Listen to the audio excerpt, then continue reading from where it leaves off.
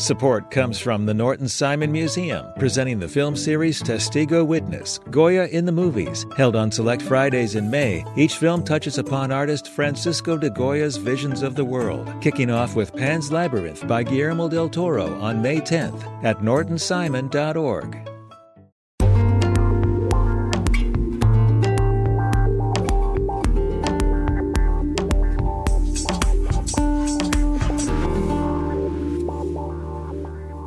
LAist Studios.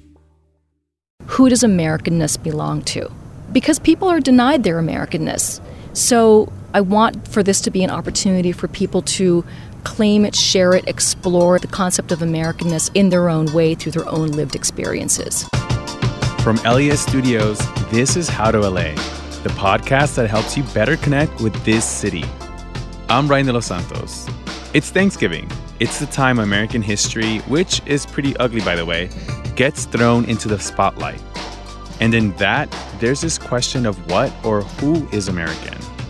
Our colleagues at LAist have started a new essay series all about that. It's called Being American, and the essays are written by you, our listeners and our readers. We started something similar during the pandemic, after the unrest following the murder of George Floyd, and after mass shootings where racism was clearly a motive. That series was simply called Race in LA. People wrote in about how their race, and often the color of their skin, defined their experiences living in the city. One consistent theme was that many people who weren't white or Anglo felt like they weren't, quote, American enough, regardless of how long they or their family lived in the U.S. And so the new series was born. To talk about being American is our incredible reporter, Leslie Bearstein Rojas. She's the immigrant communities correspondent at LAist, and she's leading this project. To kick us off, she shared her story with us. She took us where she grew up and started thinking about what being American meant to her. So we are at Salt Lake Park here in Huntington Park. I've been here only a handful of times. My parents used to bring me and my family members from Mexico like every once in a while to just show the Latino community, right? But I'm not super familiar. Can you tell me why it's so important? Why this park is important to you? This park is really important to me. I think when we were walking over here, I was mentioning the rec center. This was kind of a big center of my life. So I grew up in HP. My family's from Cuba. I came here when I was a kid. So this was kind of like, even in context of the series, right? This was kind of like my first American experience, sort of, was Huntington Park. Huntington Park has been a port of entry for generations, especially for families from Latin America. So people settle here from Mexico, from Central America, from the Caribbean, like my family. People put down roots here. They send their kids to school here. I went to school here. People learn English here. I did. So for me, at least, this place is American in the best possible way. And the other reason why I thought of meeting here at this park is, as you see, we're by the baseball diamond here. I played softball here myself as a kid. I thought about this place because the first story in the Being American series deals with baseball and with Maywood, which is like right down the street from here. I want to share a little bit about me, obviously. I don't consider myself American. I was born in Mexico. I still don't have my documents to prove that I'm American, quote unquote. For you, what does it mean to be an American?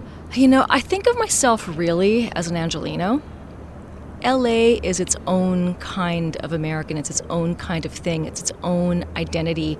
In the end, the reason this series came about, it's a crowdsourced series, right? So this is written by members of our community and our audience. And it's a sequel of sorts to Race in LA, which ran between 2020 and 2021. In that series, Angelinos wrote these great personal stories about how our race and ethnicity affects our daily lives. So being American grew out of that. And it continues some of these conversations that came out of Race in LA. During the year that I edited that series, there was this one thing that kept coming up. A lot of people who were children, grandchildren, descendants of immigrants were writing about this common experience of never being perceived as American enough. That was a really, really common theme.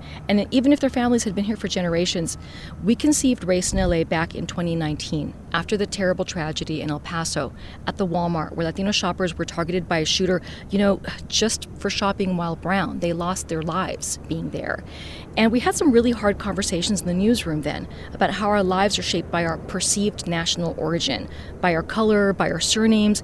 And then the pandemic happened, right? And then we saw what happened as Asian Americans right here in LA were being singled out and targeted and painted as perpetual foreigners, as not American enough.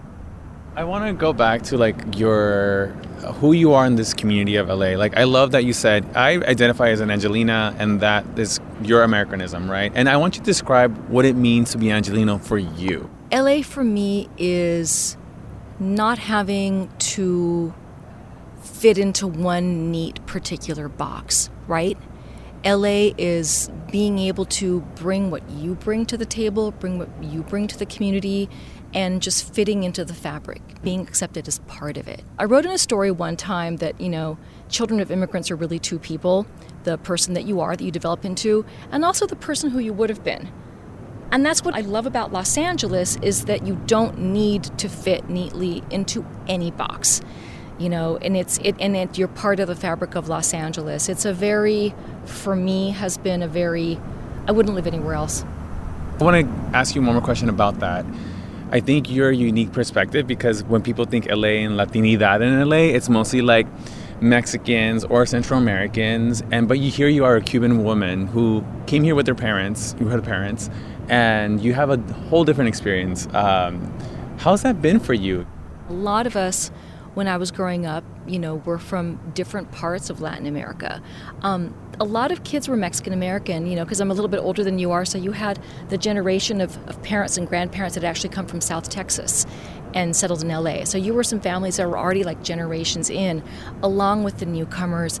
And then, kind of as Huntington Park being a port of entry, as things happen in other parts of the world, people come here. So eventually people began coming from Central America. We had a little community of people from the Caribbean here as well, Cuban, Puerto Rican. But being somebody from a part of Latin America who's not the dominant group in Los Angeles, that was really cool, because it was like, it was the closest thing. We spoke Spanish, we all spoke Spanish. And so, many of the families that we became close to, many of the friends that I became close to were Mexican American. And so I just kind of learned all about, that whole world. It affects how I cook, it affects where I shop, it affects how I speak, being from HP colors all that. And so tell me a little bit more about the essays and the contributors that you've been coming across with this new series. We decided to call it Being American. It's broader. What it does is really kind of continue this conversation of who does Americanness belong to, right? Who does it belong to? Because people are denied their Americanness. So I want for this to be an opportunity for people to claim it, share it, explore it, the concept of Americanness and who it belongs to in their own way through their own lived experiences. Let's talk a little bit about the writers. So tell me about Jose Cabrera. So Jose is one of the first people that I heard from when we put the call out to members of our community to contribute their thoughts, right? We put out a questionnaire, people fill it out, they're asked to share memories, anecdotes, and so Jose was one of the first people that I heard from. And I should mention as an aside, this is engaged journalism. We're engaging members of our community to share their stories, and that's what really builds this series, along with Race in LA. So Jose wrote in with a really interesting story about playing street baseball in Maywood. It's really close to here, very similar to HP in terms of its population, in terms of being right up against industry, right up against Vernon. And so what he wrote this great story that reminded me almost like of The Sandlot, that old movie? I love it. It's one of my favorites. Right, but in Maywood, right?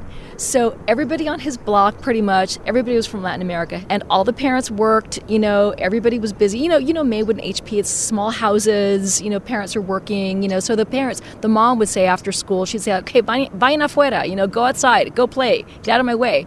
And so all the kids would be outside trying to figure out what to do, and they wound up, a lot of them were Dodger fans, this is back in the 80s, and they formed these teams, like, little baseball teams, and they drew a baseball diamond in the street, and they just played and played and played, till the sun went down. This went on for a few years. And it was beautiful because the story really jumped out at me. I could smell and taste and, just reminded me of my own childhood of just being a kid playing in the street in Southeast LA. Growing up there in the 1980s, it felt like a town in the Midwest, except we were all Hispanic kids. Our families from Mexico, Central America, and South America.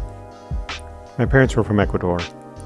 But we all listened to the same music, watched the same TV, and played the same games as kids all over the country. No matter what we looked like or what language we spoke, we all felt American. Most families were working-class Latinos who had bought a piece of the American dream back when it was within most people's financial reach. To be honest, there wasn't much to do outside, so we came up with things. We built a soapbox car once. We spent time in the yard with neighbor kids playing Monopoly, Life, Operation, and the most high-stakes game of all, Perfection. But none of those things was as exciting as playing baseball in the street. I love that. Oh my God. It makes me like, you just took me back to also the movie, but it just feels like community, right? And also you spoke to Kailona Moton. Like, tell me about her story. What I love about hers is that it reminds us that migration and people seeking refuge, it's not just an international phenomenon, right? It's happened right here in the U.S. She wrote this beautiful story for Being American about tracing her family's movement westward during the Great Migration in the early 20th century. And that's when millions of black families left the South to escape Jim Crow laws and to find safety and opportunity in places like L.A.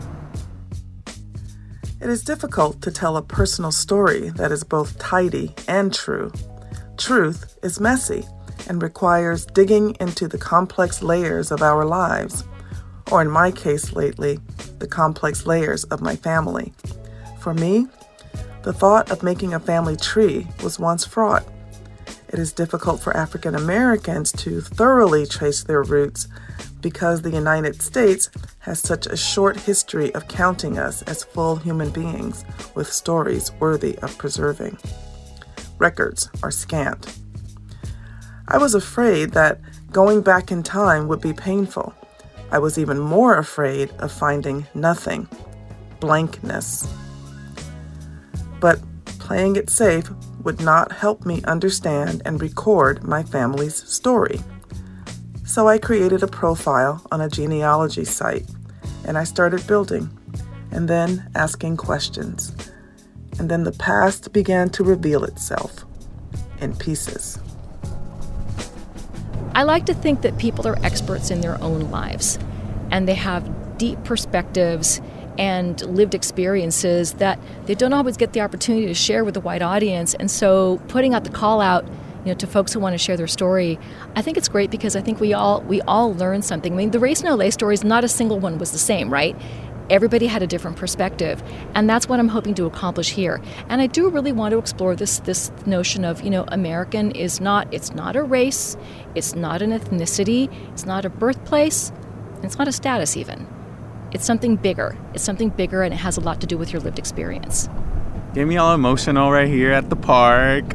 I'm hoping that all the unique voices and perspectives that we feature in this series really help define Americanness and who it belongs to as it is lived here in LA, like we were talking about, right?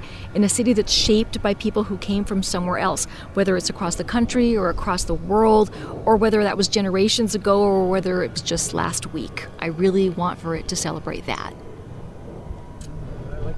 You're always so good, Leslie. I love how you write. I love how you think. And thanks to you for being here and sharing what it is to be American with us.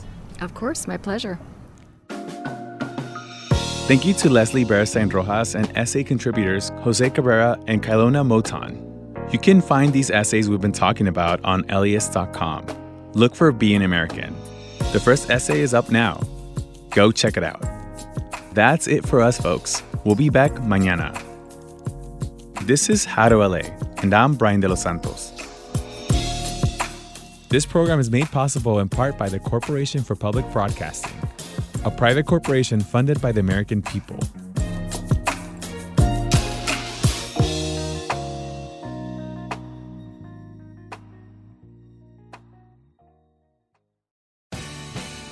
The LAist Spring Super Sweeps is happening now. You can win amazing prizes while supporting your source for local fact-based journalism.